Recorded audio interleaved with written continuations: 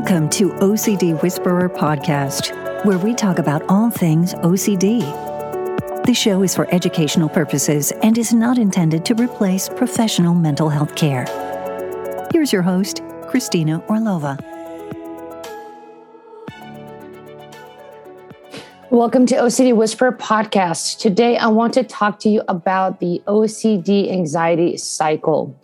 So a lot of times folks forget what an OCD anxiety cycle is. And I think it's important that we review a couple of really critical components to this and really what maintains the OCD cycle going. So in OCD, one of the things we want to be aware of is that obsessions can be, or an obsession can be an image, it can be a thought, it can be a feeling, it could be the sense of urge. So any of those things can be happening to you, meaning, for example, you might be sitting there and maybe, as we commonly are familiar with, you get this intrusive thought like, what if I hurt somebody, or what if I hurt myself? But you also might be having an intrusive feeling where out of nowhere, suddenly you feel like something is off or something feels wrong, doesn't feel right. Or maybe you feel like even like you're putting on a shirt and somehow you feel like you put it on wrong. Or maybe you're doing an exercise and you feel like one part of your body is somehow not quite aligned. So usually anything like that, that's considered an obsession. And what that part does is that it triggers the fight or flight response, the amygdala part of the brain, the fear center, where you immediately get this stress signal. So you get that feeling of anxiety or guilt or shame or embarrassment. And when you have that feeling, that usually tells you that something is off, something threatening is happening, something dangerous is happening. Now, when you get that feeling, of course, like any human, you're going to want to do something about it to fix it. So you might decide that you are going to repetitively maybe fix your posture, or maybe you're going to put your shirt off and on many times until you feel like you got it right. Or maybe you're going to reassure yourself that you, in fact, will not hurt anybody or yourself.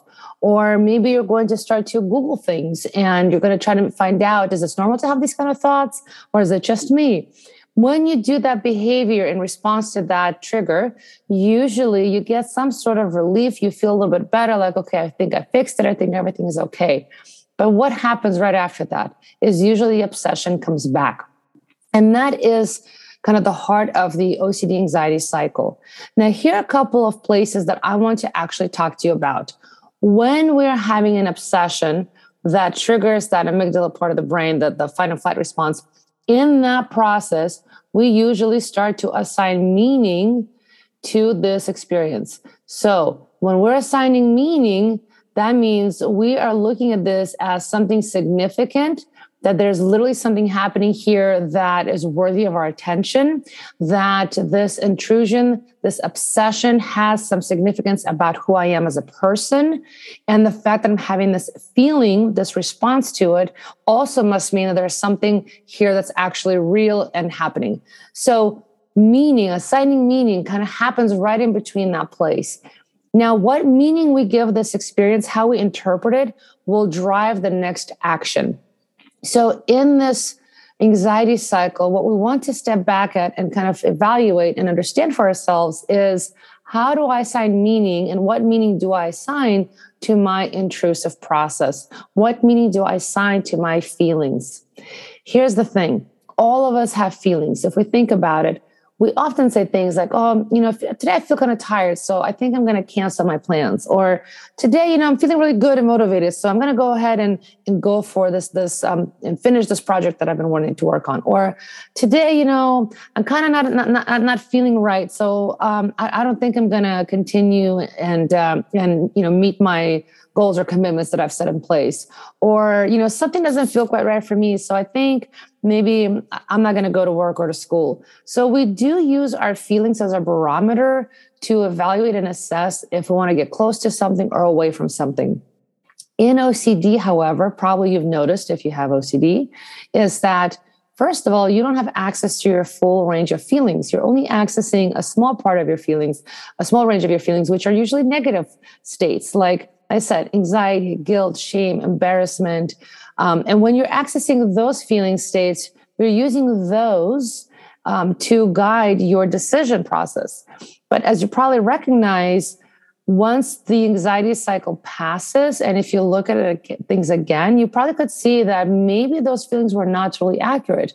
That maybe what just happened was probably just kind of in my mind, and everything for now seems okay.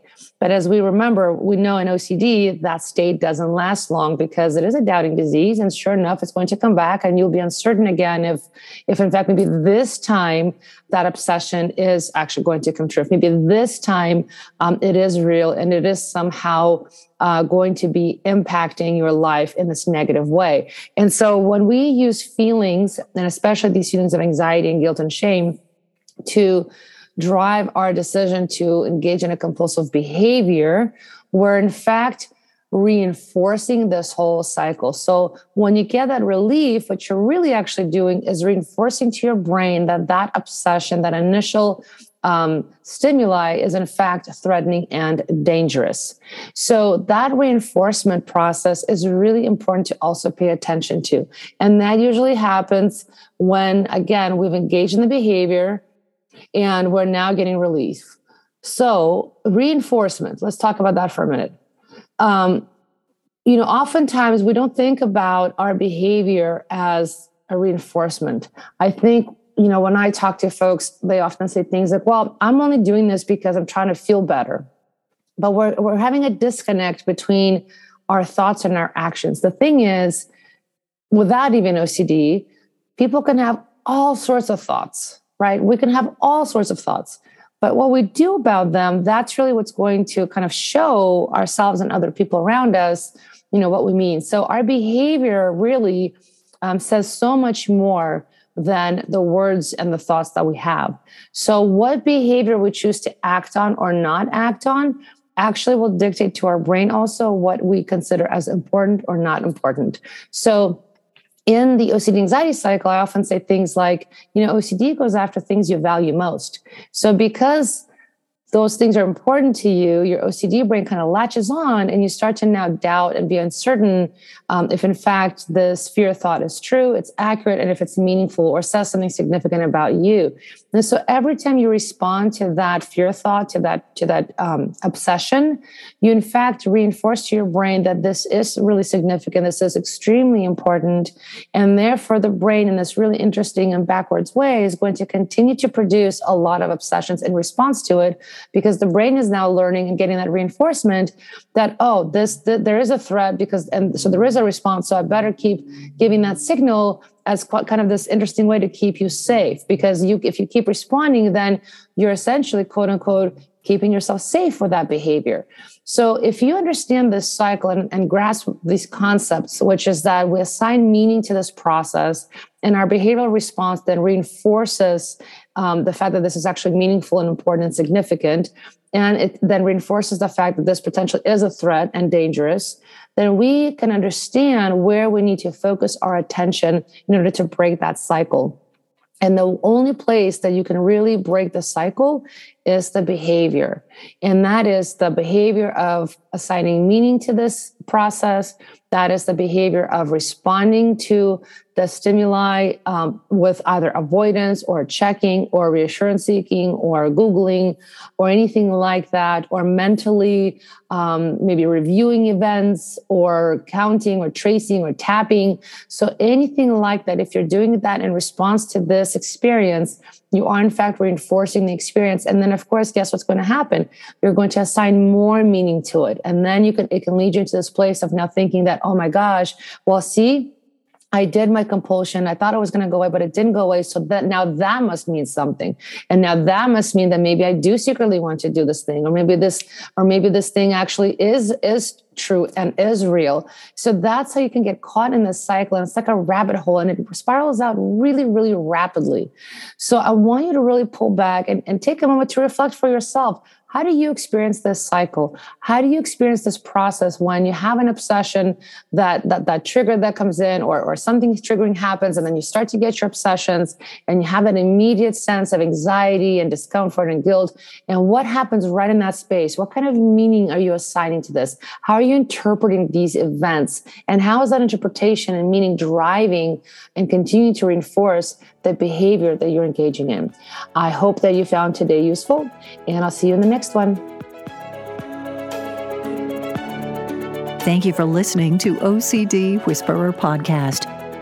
To get additional support with OCD and have your personal questions answered, whether you are newly diagnosed, got through treatment and need help maintaining progress, or you can't afford treatment, visit Christina's on-demand Mastering OCD membership at masteringocd.com.